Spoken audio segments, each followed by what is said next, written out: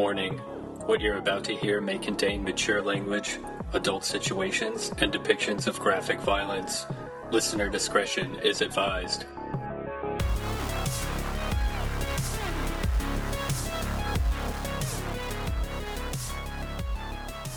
Let me pull up the good bad flicks on this one real quick, and then we'll get started. Oh, do you have to watch something? How long is this going to take? I'm gonna play it, and then I'm gonna put on the subtitles and just read. Oh, wow. What the Cecil says. That's the name of the guy, Cecil. Did you know that? Did you know his name is Cecil Trachtenberg? I did not know that. He is not related to Michelle Trachtenberg. I find that hard to believe. Yeah. Is this recording? Yeah, definitely. That's why I wanted a name We're drop live? of a famous YouTuber so that we could get some clout. Oh, wow. Okay. Clout? Your personal friend, Cecil Trachtenberg. Some type of social currency. Well, here we are, guys. We're back again. It's the Trash Heap Podcast, the show where we look through the dumpster that's filled with movies and take the movies out, and we watch the movies. And sometimes we like the movies, and sometimes we don't like the movies. We inspect the movies for freshness. It's funny that you always mention the dumpster.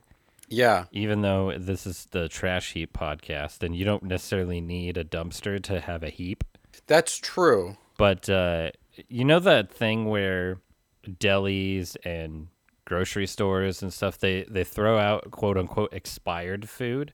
But if like you get it on the same day or whatever, it's like perfectly good food.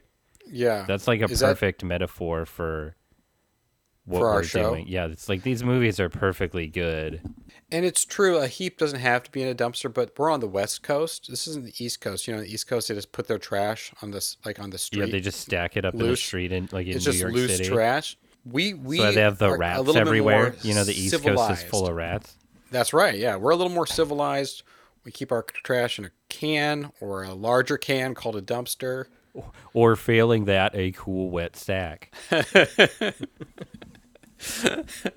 But yeah, this is the show. We give Discarded Gems a second chance. And we're out to prove once and for all there are no garbage opinions, only garbage movies. So you did the reverse. Yeah, it's the opposite. But who cares? This is our show. We can. That's true. It's true if we say it's true. We have all the power. I feel like lately, though, we've been proving ourselves wrong in that statement because we've been finding a lot of garbage movies in the trash. You know, we haven't been like, oh, this is overlooked and blah, blah, blah, and what a fine piece of cinema this is, and perhaps it's flawed, but it certainly has its merits. Like, I feel like lately we've been like swinging and missing a little bit harder, right? I think it's just a poor viewing attitude on our parts. That could be it. I think it's our fault. You might be onto something there. Well, you know, I will say the movie we watched for this episode is another sight unseen one where we just picked a movie that neither of us had seen. And I think it went a little bit better than when we've done that lately. Yeah. Because when we've done that lately, it's been some real stinkers that were kind of hard to get through. And this one, it wasn't bad. We're talking about the movie Strange Days. Yeah, from 1995. So let's say it together. A 1995. Wait, hold on. Ready? I'll just count 1, 2, 3, and then we'll just say it, and we'll see how close we are in our spiel. Yeah, perfect. Okay? Ready? 1, 2, 3. Strange Days from 1995. You're waiting to hear what I say. Thriller film. Directed by Catherine Bigelow. Co-written by James Cameron from an original story by James Cameron, starring Ralph Fiennes, Tom Sizemore, Angela Bassett, Juliette Lewis, Michael Wincott, and that guy who plays one of the Goombas in the Super Mario Brothers movie. Vincent D'Onofrio. No, not him. But yeah, he's in it too. And William Fichtner. It's got a lot of people in it. There is. It's a hell of a cast in this 1995 American cyberpunk thriller directed by Catherine Bigelow. Co-written by James Cameron from an original story by James Cameron. Based on an idea from James Cameron, which is also based on the life and times of James Cameron, who was famously a cyberpunk. This movie's all right. It's pretty good. It's not great. It's hailed as a classic. which is weird. Especially like a forgotten classic. Right, because it was like a big flop when it came out, and I think it has gotten some like, oh, you remember this forgotten movie from, Catherine Bigelow, one of the few women best director Oscar winners, James Cameron, obviously a legend, despite what you think of, his overall output. Ray Fiennes coming, like, this is an early movie for him too. This is him coming off of, I looked at his filmography, and he really he did like a TV movie and one other thing before doing Schindler's List. Yeah, that was his big. And maybe a TV show, like a couple episodes of a TV show, but it was like he was not a known commodity at all before Schindler's List. And then he does Quiz Show right after Schindler's List, and then he does this. So this is essentially his third movie. Catherine Bigelow just had a big hit with Point Break. I'm not sure if she did anything in between Point Break and this. And then James Cameron, obviously. Yeah, this was like right before. I think they had like a deal to shoot this movie and then also True Lies, kind of around the same time. They both secured a deal. And Catherine Bigelow was married to James Cameron at the time too, or something maybe a little fishy about that. Or maybe she wasn't married to him anymore by the time the movie was being made. But like obviously there's a connection, between how all these players came together. I wonder what happened there, because that's like quite a power couple. Have you ever listened to James Cameron talk? Oh, are you implying that he's annoying? Can you imagine? Well, I mean, just like, can you imagine being married to that guy? I recently found a video where it's just James Cameron for like, I don't know, an hour and a half telling like mushroom and LSD stories. Yeah. Like he doesn't seem, I think I've seen clips of it. I've not seen the whole thing. Like he doesn't seem like a bad guy or anything, but it's just a guy who's definitely like, okay, well, I got to go to work early, so maybe you should get out of my house. He's like, yeah. Let me just tell you one more thing, So it's living tissue over a metal endoskeleton. James, yes. What the hell is an endoskeleton? Nobody talks like that. I mean, just how much he's into Avatar needs to tell you, like, nobody should, I mean, I know he created it, but nobody should be into Avatar as much as he's into Avatar. And that's all we got. That's all you need to know about James Cameron. Catherine Bigelow might have a better filmography than James Cameron. In terms, I mean, her filmography is not incredibly consistent, but in terms of like, there's less. Yeah, I say like I could just randomly pop one on and be more likely to enjoy it overall. Whereas when Cameron hits, he hit really hard, but he also has some just kind of like, oh my God, again. Yeah. Oh, did you see Detroit? No, I did want to see that because I really did like Zero Dark 30 a lot. But what's this movie about, Keith? I am not really sure, to be honest with you. I watched this movie and I was very confused. I started thinking about runtimes and Catherine Bigelow, what it would be like to be married to her and things like that. As far as I can tell, though, it is about the life and times of a ex-cop turned memory dealer named Lenny and his, hipster misfit cadre in the big city there on New Year's Eve, 1999, roughly. Or I guess it's in the 2 days rolling towards the new millennium or the new millennium, depending on how you celebrate it. Oh, jeez. Yeah, it's kind of a sci-fi movie, but kind of not really. It's in that weird limbo where it's like, here's the not too distant future. It's real grungy, and everyone wears like goofy shirts, but no, they were just dressed like it was the mid-90s.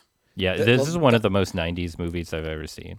Absolutely. You want to talk about The Crow? You want to talk about Clueless? This is pretty 90s, guy. Crow is definitely more 90s than this, but this is like, Crow is maybe not more 90s overall, but it is very like one specific thing of 90s. This is more like a sampler platter of the 90s. This has Juliette Lewis fronting a grunge band. Yeah, it's very 90s. But I think one of the reasons why it was hard for you to keep the plot is because of how long this is. The plot of the movie doesn't. I'm a brain dead idiot. No, the plot of the movie doesn't kick in till an hour into the movie. No. I'm just like, what But like, yes, you're right. He's a memory dealer, and it's in the near future. And this struck me as like, why is this movie in the future? Because this, like, everything is the same, and literally you could just introduce this technology as the current day, but like, oh, here's this new technology that just came out in the past year, you know? And they sort of do that. Like there's that little bit of exposition where they talk about how I forget what the name of the technology is, the little sort of head, a web that you put on. Right. So it's basically a GoPro that connects to your brain. Yeah, and it replaced wires, sort of wire microphones for like undercover work and things like that. It's like technology introduced by like the FBI or something. Right. So it's basically you put this thing on your head, under your hat or a wig. Under your wig. I love that everyone is wearing a wig. Is hiding, this shit under a wig. That one guy who already has hair and the wig doesn't match it up. Right. Well, that was the thing. Like Tom Sizemore, like the whole movie, I was like, man, that wig is so fucking bad. Yeah. Man, that wig is. But like the whole time, like he never takes it off. So I'm just like, throughout the movie, I was like, oh, obviously Tom Sizemore didn't have super long. Yeah, they just wanted to give him cool hair. And then at the end of the movie, they rip his hair off, and it's a wig, and they're like, "Oh, you were wearing a wig this whole time." I was genuinely shocked. And like the character's like, "Wait, it was a wig? He's been recording everything with his brain GoPro," and it's like, "Wait, you couldn't tell that was a wig? Because I could tell it was a wig." Yeah, and it's funny how we've become desensitized to wigs that we're just like, "Oh, that's not like important to the plot. That's just a bad wig." Yeah, but it's so funny because it's like. If the wig is so bad that everybody would be like, in this world where this thing is a thing, would be like, hey man, like what's up with the wig? Are you recording me with your, brain scanner thing?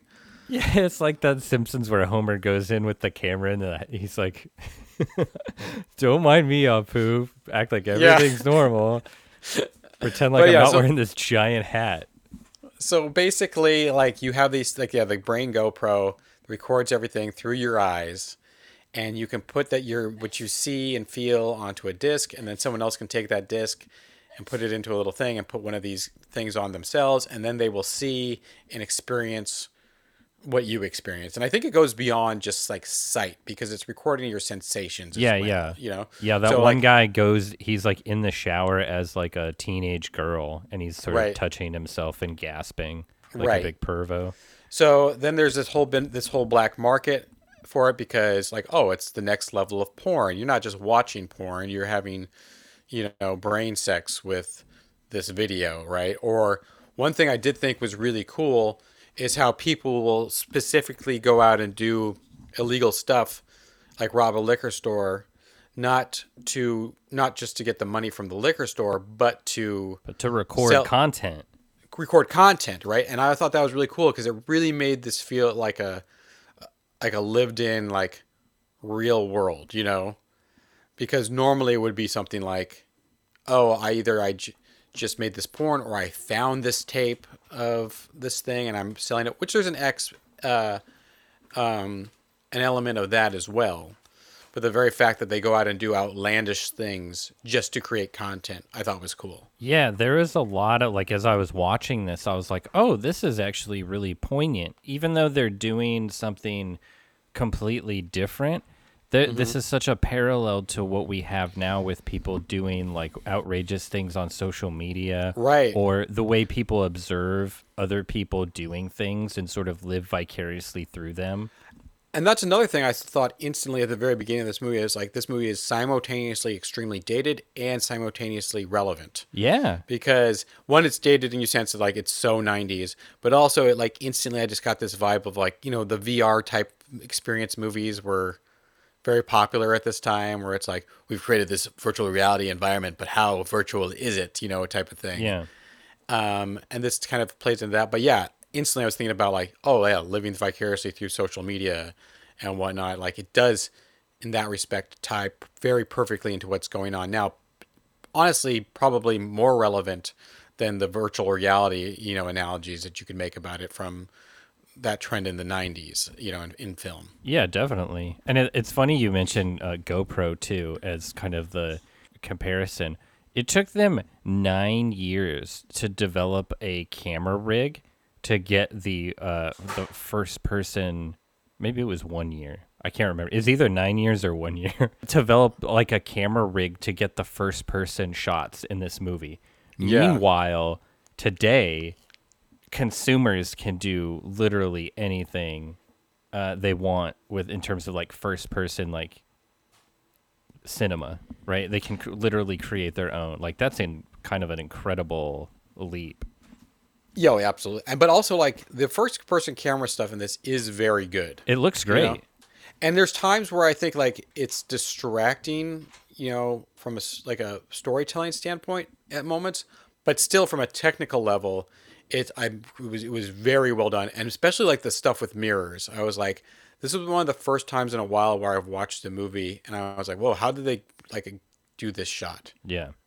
How do they pull this off? Well, I guess there's even tons of effects and sort of highly technical filmmaking happening even where you don't see it. Like I guess the opening robbery foot chase, especially the roof jumping sequence, there's like a ton of hidden cuts and there have to be, yeah. All kinds of. I was reading this blurb about James Cameron talking about it. Like it took them like 4 weeks to shoot that sequence.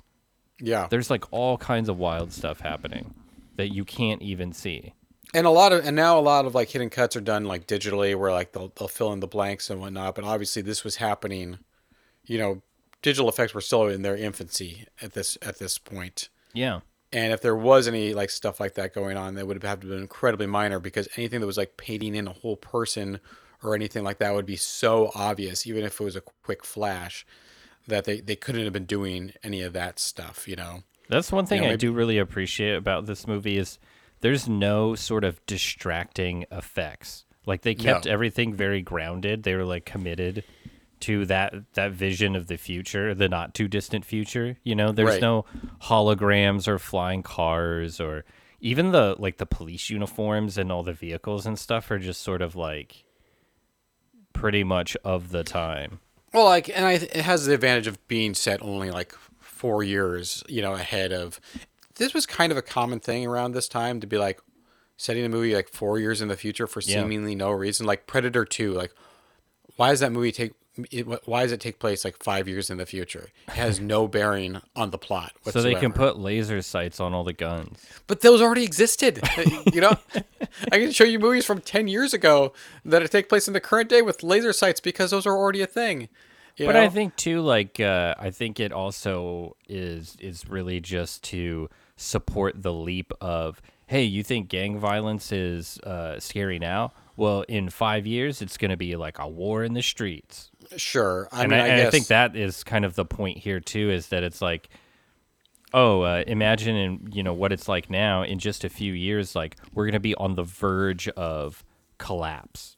I think it was more, I think probably, because my very first assumption was like, why is it 4 years in the future when you could just have it be this new technology? Because there's still all these exposition jumps where they explain this technology. There is a lot of exposition. Because they explain it because it's like black market, so like a lot of people don't know what this thing is, so he still has to be like, oh, this was developed like this. It's not like a fully known thing, so it's not like you set it into the future to like kind of help you with those kind of get away from those exposition dumps.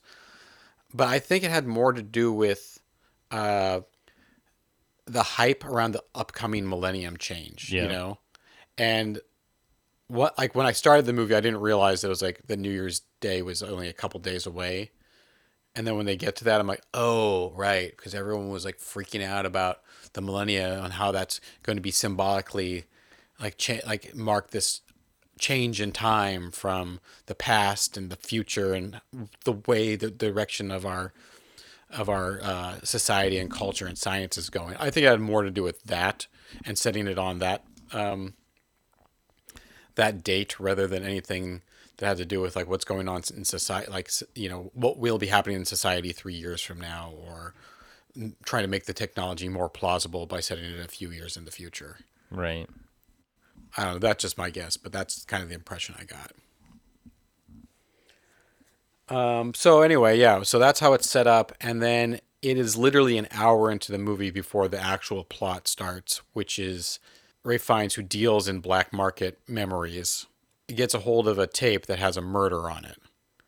Yeah, and the significance of the murder does not immediately come into focus. No, the actual plot is also not only does it not happen till an hour in, it's kind of convoluted about how all these different factors kind of weave together and Yeah, I was definitely sitting there align. for about 20, 25 minutes going like, okay, it's like somebody got murdered. Like, why do I give a fuck? Well, I mean, honestly, too, because this movie is very long, and because you don't get to the plot, there was a portion probably around like the 40-minute mark where I was like, okay, well, I'm gonna like fold some laundry and do like do some other Yeah. tasks that I can do in front of the TV.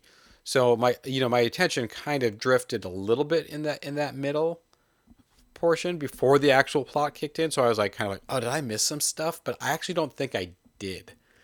Yeah, I think normally the a lot of movies of this time would have these sort of slice of life, like characters just meandering through a day and meeting interesting characters and going to different places. Like the movie, and I don't want to turn this into a love fest for this movie, but Spun does a great job of having like weird and interesting characters in different parts of town, and the characters just sort of driving around and going to see those characters.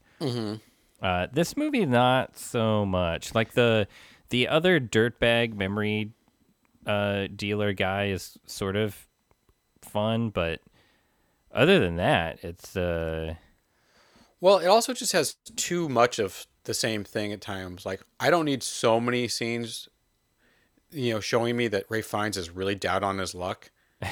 Because in that first like 45 minutes to an hour, it's like every single scene, and they don't really build on each other. It's kind of like the same level of down on his luck.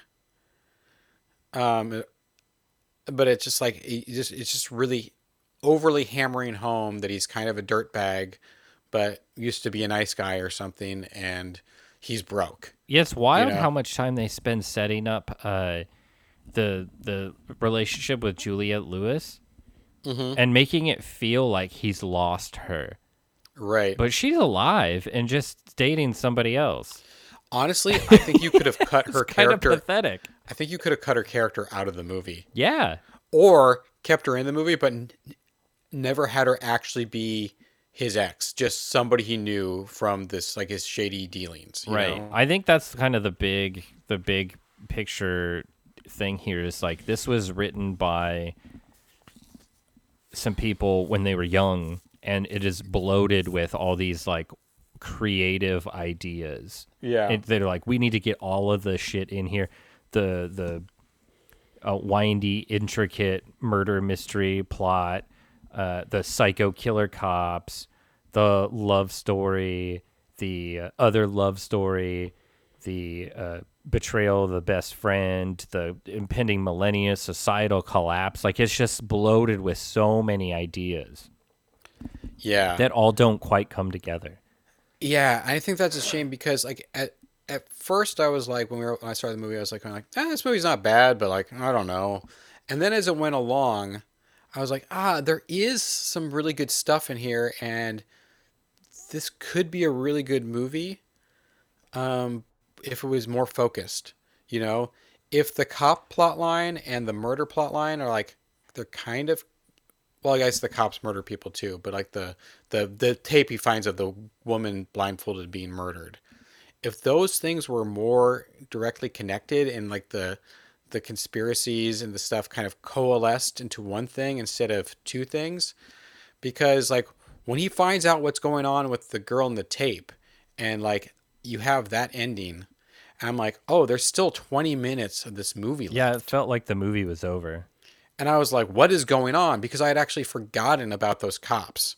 You know, if this movie was an hour and a half instead of 2 hours and 25 minutes, or an hour and 40 minutes, instead of 2 hours and 25 minutes, and those things were just kind of refined down and like connected a little better, I think this would be actually a really good movie.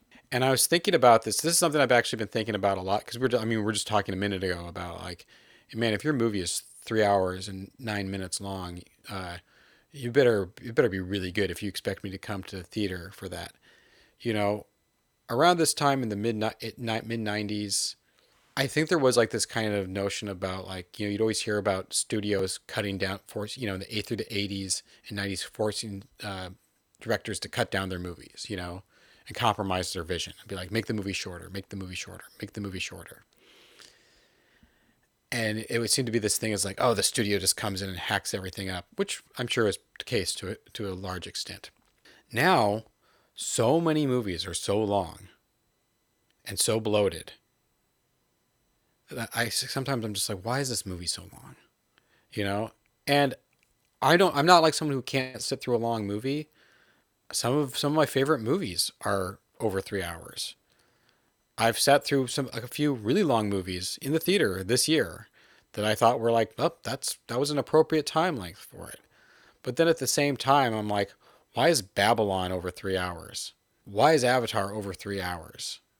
Why is White Noise, which, I guess is on Netflix, so you don't have to watch it all at once, like almost 3 hours or something? Maybe it's not that long, but it's, it's like these directors complaining about like, well, people don't want to go see adult dramas anymore. And it's just like, well, you're making adult dramas that are almost 3 hours long in the theater when you have also like really good adult drama, long format television.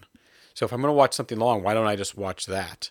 It's wild to me that we also like still have the capacity to complain about this when like movie tickets are so expensive now, and right. they're actually like actively trying to give us a little bit more bang for our buck, and we're like, no, we want to spend less time in the theater. But I mean, is that it? Is it more bang for the buck, or is it just? Oh, I mean, I don't think that's necessarily the exact right. intent, but it as a consumer, that's how I would view it. Well, I mean, but once again, it's like it boils down to like, how long should your movie be? Like like I said, I'm not opposed to a 3 hour movie, but you better have a good reason for it being 3 hour, other than like, I love the sound of my own voice and I want to put everything I think of on the screen, and I don't know how to edit down my ideas because I'm in love with everything I've ever said and done. The Batman was almost 3 hours and I wasn't bored for a second in that movie. I still haven't watched that. Okay, that's a movie almost 3 hours. I saw it in the theater and I've seen it twice at home since then. Wow.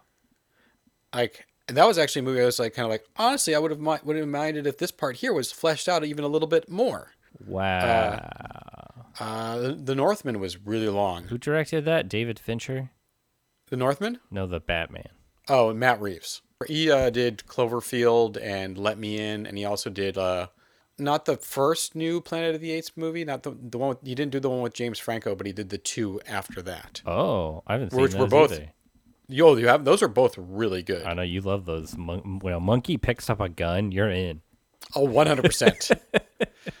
Sign me up. And then they start wearing like cargo pants, and then you start just losing it. Absolutely. I'm fully on board.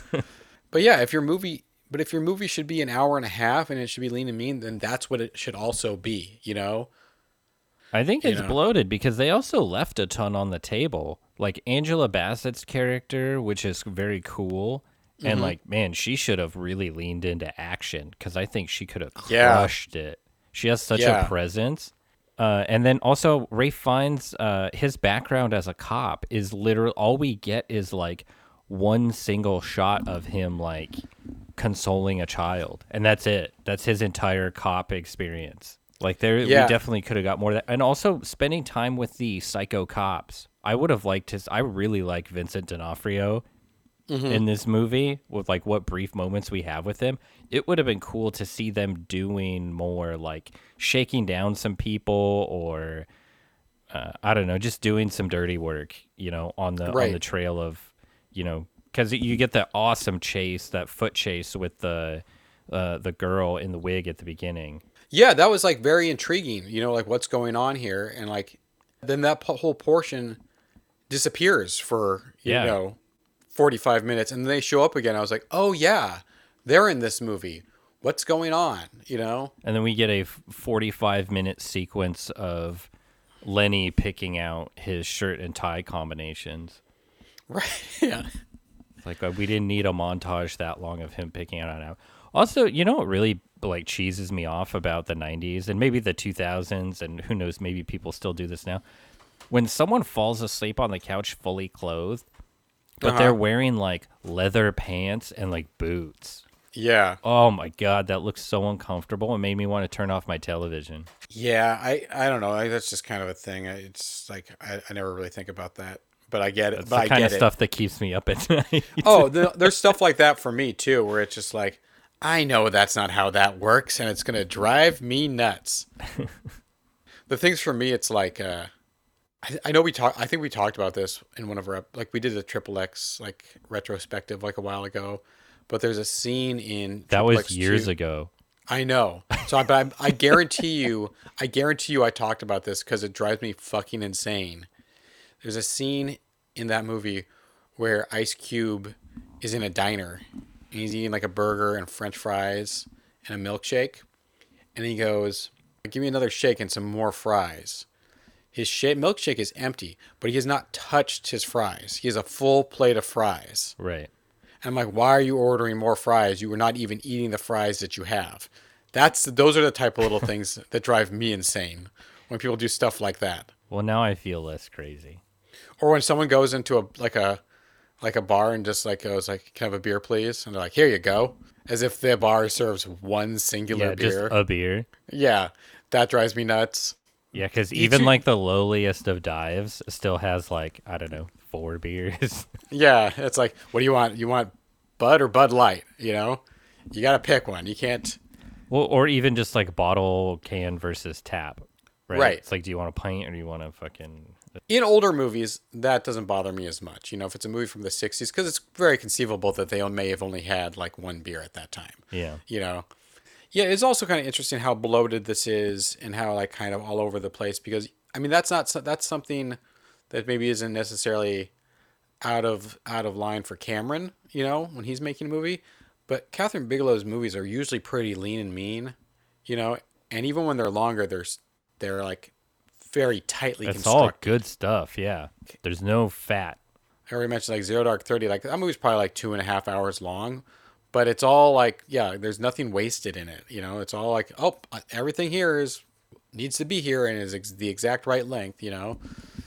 Maybe she was just riding high off of, you know, the Cameron relationship and was like, yeah, I'm going to put a lot of crap in my movie. Yeah, maybe.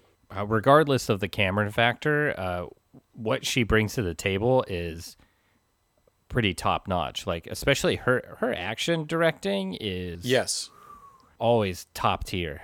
Yeah. The car chase with the limousine. Oh, baby. Yeah, that's good. Even when like there's some stuff that like narratively is like really goofy, but it still looks good, you know? Oh yeah, every there's tons of like great moments and sort of images in this movie. It makes me see why people appreciate this and consider it a classic, even if it is Right. a bit long in the tooth, as they say. But there's Well, definitely it's kind of interesting because if it had been a hit when it came out, I don't really think it would be considered a classic. But because it wasn't, but has a lot of like potential in its DNA, I think it makes it easy to kind of like look back and revisit it and be like, okay, this has some flaws, but there's some really great stuff going on, particularly thematically, you know, for the time and predicting things that might come to pass. yeah, and there's absolutely no holding back when it comes to commenting on like social issues in this Yeah, in this movie. Like they had something to say and they were saying it loud. Yeah, I was actually genuinely a little surprised with like how like bold some of that stuff was for the time, for you know the size of this production, you know, because this wasn't like a small movie. It was No. it just wasn't a hit, you know. It had a massive budget. Yeah, What was it, like 45 million or something like that? yeah, which was a lot for a movie. Then you know that wasn't like I mean, there's special effects in this, but like they're invisible special. That's a lot for a movie that's not like a massive special effects. You know, here comes dinosaurs and robots type movie. No, a lot of it looks like it went to extras, in fact. And back end deals for James Cameron. Besides just like that, what are things about the movie that do really shine to you? The trailer. The trailer for this movie is arguably one of the more iconic trailers I've ever seen in my life. I should go. I didn't watch it. I have to go check it out. Really I'm sure good. I saw it at some point in my life. But it's on HBO. It's also on YouTube, obviously. But it's great. Like, there is nothing else like it. And it's literally just Ralph Fiennes talking to the camera, trying to sell you some memories. Oh, that's cool. It's very wild. Like, I guess I expected this to be more of a sci-fi movie, like in the tradition of like Blade Runner or Total Recall or something. Yeah, I kind of did too. Like, I thought there'd be like more like stuff like that might bridge the gap of watching memories and then like somehow interacting with the memories and being characters like being in that world, then, you know, both hooked up, interacting with each other. I thought there'd be more stuff like that, which I'm glad there's not. But that's kind of what I was anticipating. Yeah. But it really was like this is less of a sci-fi movie and more of like a murder mystery, like thriller noir type movie. Well, the technology, even though it still doesn't exist today, it doesn't seem that outlandish. No.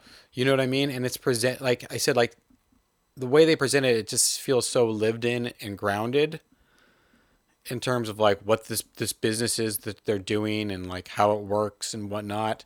It seems totally plausible in the sense that if you came out with this technology tomorrow, 2 months from now, this would be an underground market, undoubtedly, you know? Yeah, definitely. So it actually ends up, you're playing less with the concept of this fictional technology and more how the world operates if this fictional technology is in place to begin with, you know? Breaking down the science of it, it really isn't that important, you know, or like, we're not going so deep as like, well, what are the moral implications if you have clones of yourself that you harvest for organs, you know? That's a little bit more removed. Should we watch some clone movies? Yeah, probably. What's a good clone movie? Besides Judge Dredd. Spoiler. I don't know. I don't know if I've ever seen an actual really good clone movie. What do they got? They got The Sixth Day there. Yeah, not very good. I mean, it's fun. Surrogates. Surrogates is not a clone movie. It's not? No, they live with like it's a robot movie. Oh, what about that? They got one of those clone movies there with the Keanu Reeves. Starts with an R. Oh, is it newer? Replacements or yeah, The Replacements. That's a football movie. He cloned himself to play every position on the football team. There's Multiplicity. Yes. I guess like the ultimate clone movie, but you don't really think of it as being a clone movie, is Jurassic Park, because they're cloning dinosaurs, but it's not like a. But we haven't met the originals. Right, exactly. It's not a duplicate. Yeah, there's no moment where the T-Rexes like look each other in the face and are like, right, and say like if you're me, who the hell am I? You know? What's that movie? It's like some very serious, like kind of like drama clone movie. Moon. Oh, that's a really good clone movie, but that's not what I was thinking of. It's got Andrew Garfield in it. Never Let Me Go, I think is what it's called. Oh, weird. And that's literally about like making clones to harvest for organs, I think. But it's nice. But then one of the clones has a heart of gold, and he can't bring himself to kill it. Yeah, and they do a little. We'll dance save number you because you're unique and special. But that means you have to save all the clones. Yeah, that's too many clones. And then what's that? That movie I just watched with Tom Cruise. Where he's a clone? Yeah. Oh, yeah, that's right. I always forget that he's a clone in that. Oblivion. Yeah, Oblivion. I mean, it's almost the same thing as Moon, but just way less interesting. Yeah. Yeah, Moon is like seems to be like off like there's some of those I haven't seen, but of all the ones I have, like Moon's the only good one. And it's widely regarded as being really good, so maybe it's not the best movie for this show. Yeah. Yeah. What's the Van Damme one with the clone? Replicant. Yeah, that one's pretty funny. I've never seen that one. I've heard it's fun. There's some interesting. It's a little surprising, that's for sure. If I did a clone movie, it would definitely be The Sixth Day. Yeah. Even though it's not good, just because it's funny. Is Twins a clone movie? You know, kind of, but not really. Yeah, but not really. It's clone adjacent. I love that the whole like conceit of that movie is like two guys that could not look any different, just like meeting people and them going, "You're brothers?" Yeah. Oh, and it's like the movie like should not be very good, but it's really, really good. It's extremely entertaining and heartwarming, and it made $1 bazillion. And like, I rewatched that. I've seen that movie many times. I rewatched it. Oh, it maybe is within the always on TV. Always. Yeah, I watched it in the last year, and I completely forgot about like that whole portion, like in the third act where they kind of become psychic. Do you remember this? What? They develop like this kind of sixth sense of what the other one's doing, and then like Danny DeVito like spills coffee on his hand, and this is like after they're separated, after Danny DeVito goes off on his own, like he spills hot coffee in his hand, and he goes like ow, and then it cuts to Arnold Schwarzenegger in another state like shaking his hand. No. Yes, That can't be real. and they address it. They address it because like Jules finds Vincent, you know, at the deal, just like you following his intuition, right? And Danny DeVito goes, he comments on something. He's like, my life has been terrible ever since you showed up, and now I'm psychic all of a sudden. Weird. Yeah, I completely forgot all about that. It's like because it's just like not treated. They don't make a big deal out of it. It just kind of like happens. Yeah. It's very bizarre. Anyway, we digress. For me, like I think we touched on most of the things that I think are really good about it. I mean, I think the acting is predominantly very good. I'm not crazy about Ray Fiennes' American accent. No, But- he's not. He sort of is missing something in this role. I think it's mostly just his trying to reconcile this like sleazy kind of dirtbag guy with he was supposed to be this police officer, and you just never you never see it.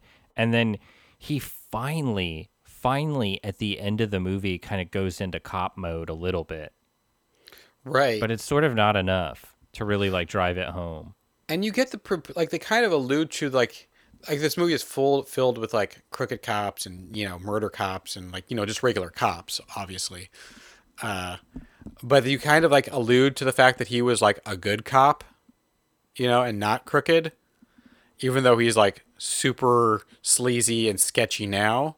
And we don't really know why he got to that point because it's not him and like it doesn't have anything to do with him and Juliette Lewis and him losing her as love of his life because he's already like he's already in this like memory dealing world by the time he's with her in the flashbacks.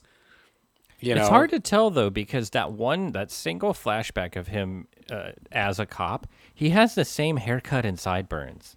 They didn't true. even bother like being like, oh, he was a different guy before, this thing happened that kind of turned him into whatever. It's like, no, he was always just kind of like a dingus.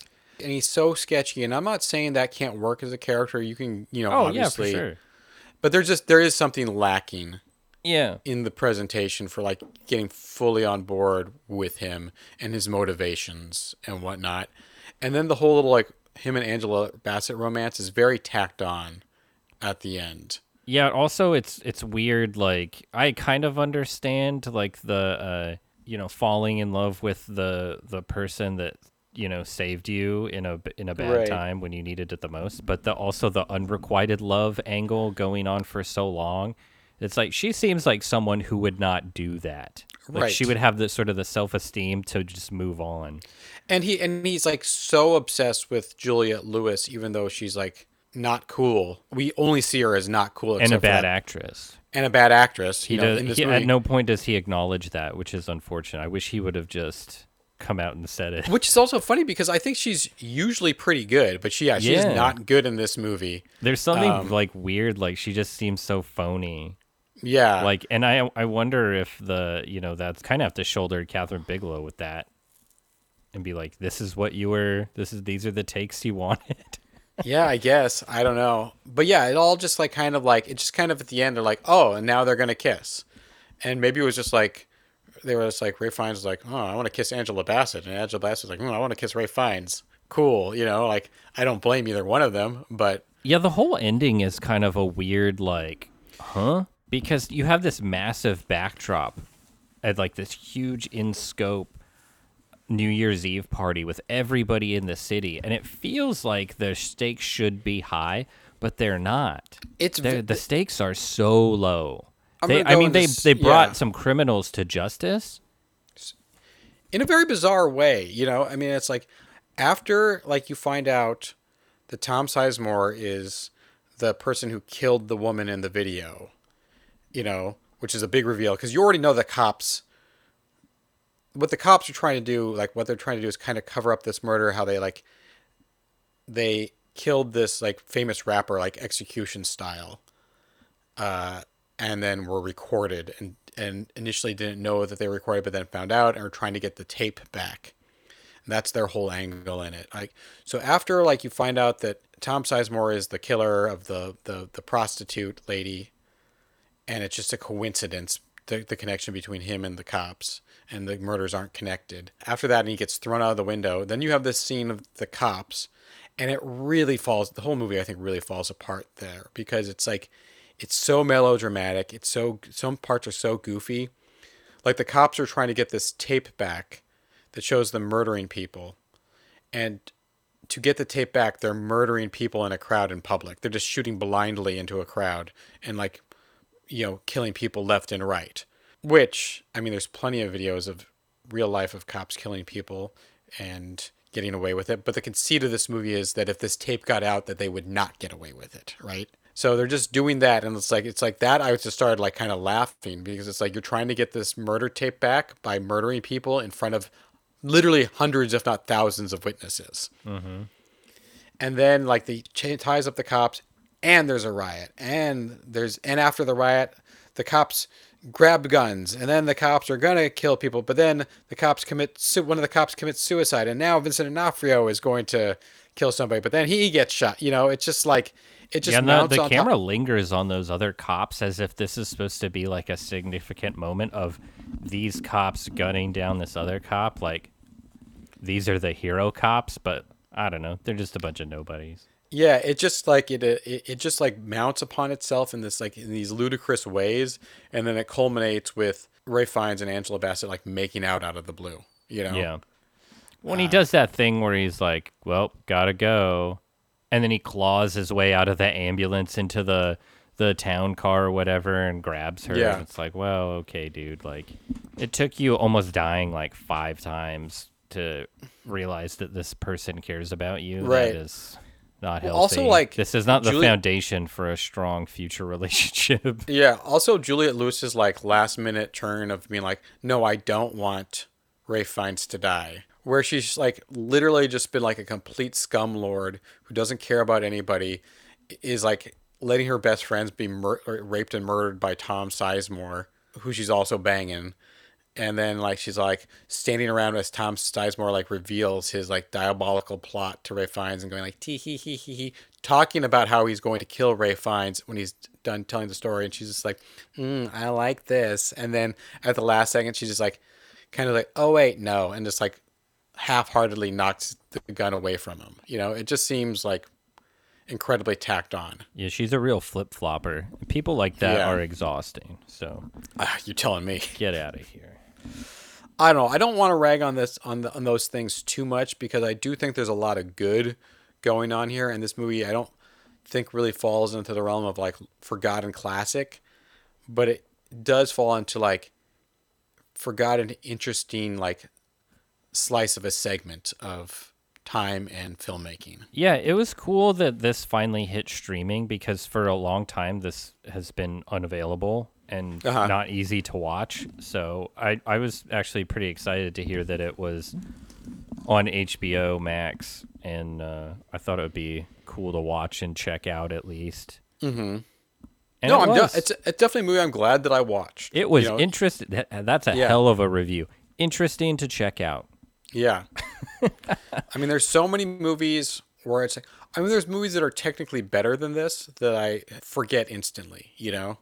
This is a movie that will at least stick with me and I'll think about for a while. And I'll think about like how it was good, how it could have been better, you know, what interesting, unique things it was doing for its time. how it predicted the future of Tom Sizemore in real life, you know, how his character in this movie would just become him in his real life character pretty much. A Tom Sizemore is always just Tom Sizemore. Totally, but like when I was watching this movie, I was just like, wait a minute, is this how he chose to execute his like post Saving Private Ryan life was just like, I'll just do all the things that I did in Strange Days, but I'll do them for real. You know? He's like, I'm gonna get heavy into drugs, start dating prostitutes, and probably kill somebody. I don't think he's killed anybody yet, but you know, that's a headline. I think no one would be surprised if it came out. That's someone else's job. I don't know. Any final thoughts? At the end of the day, I think this movie is worth watching, just not for the sci-fi angle.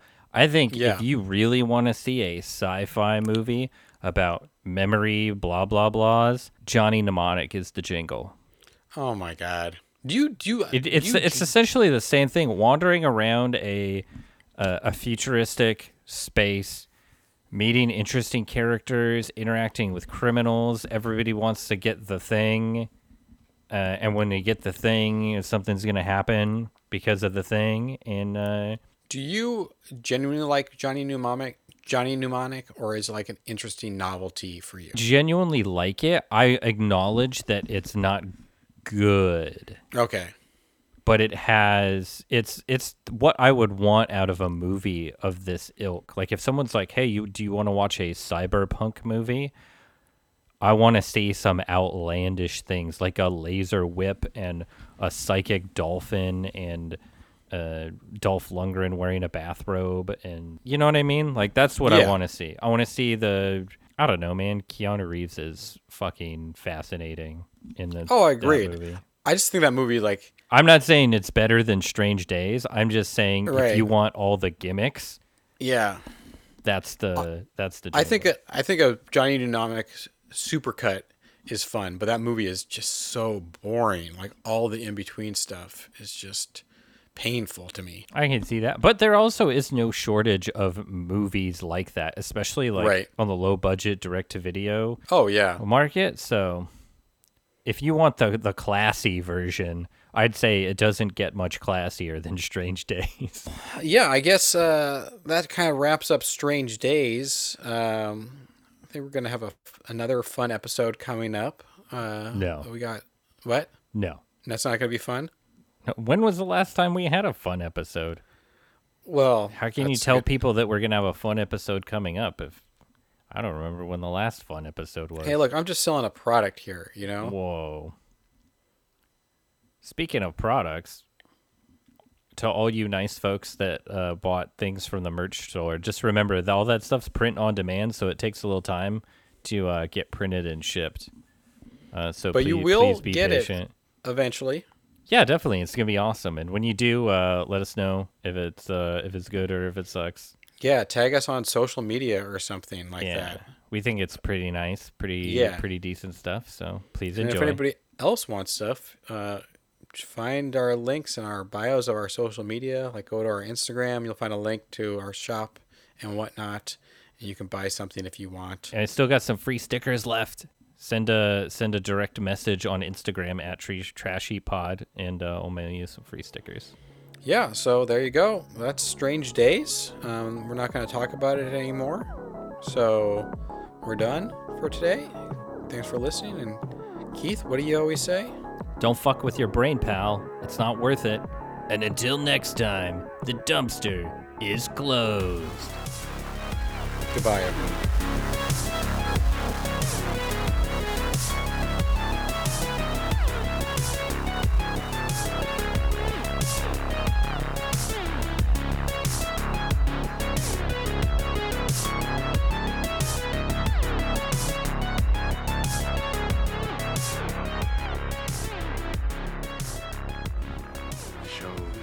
Over.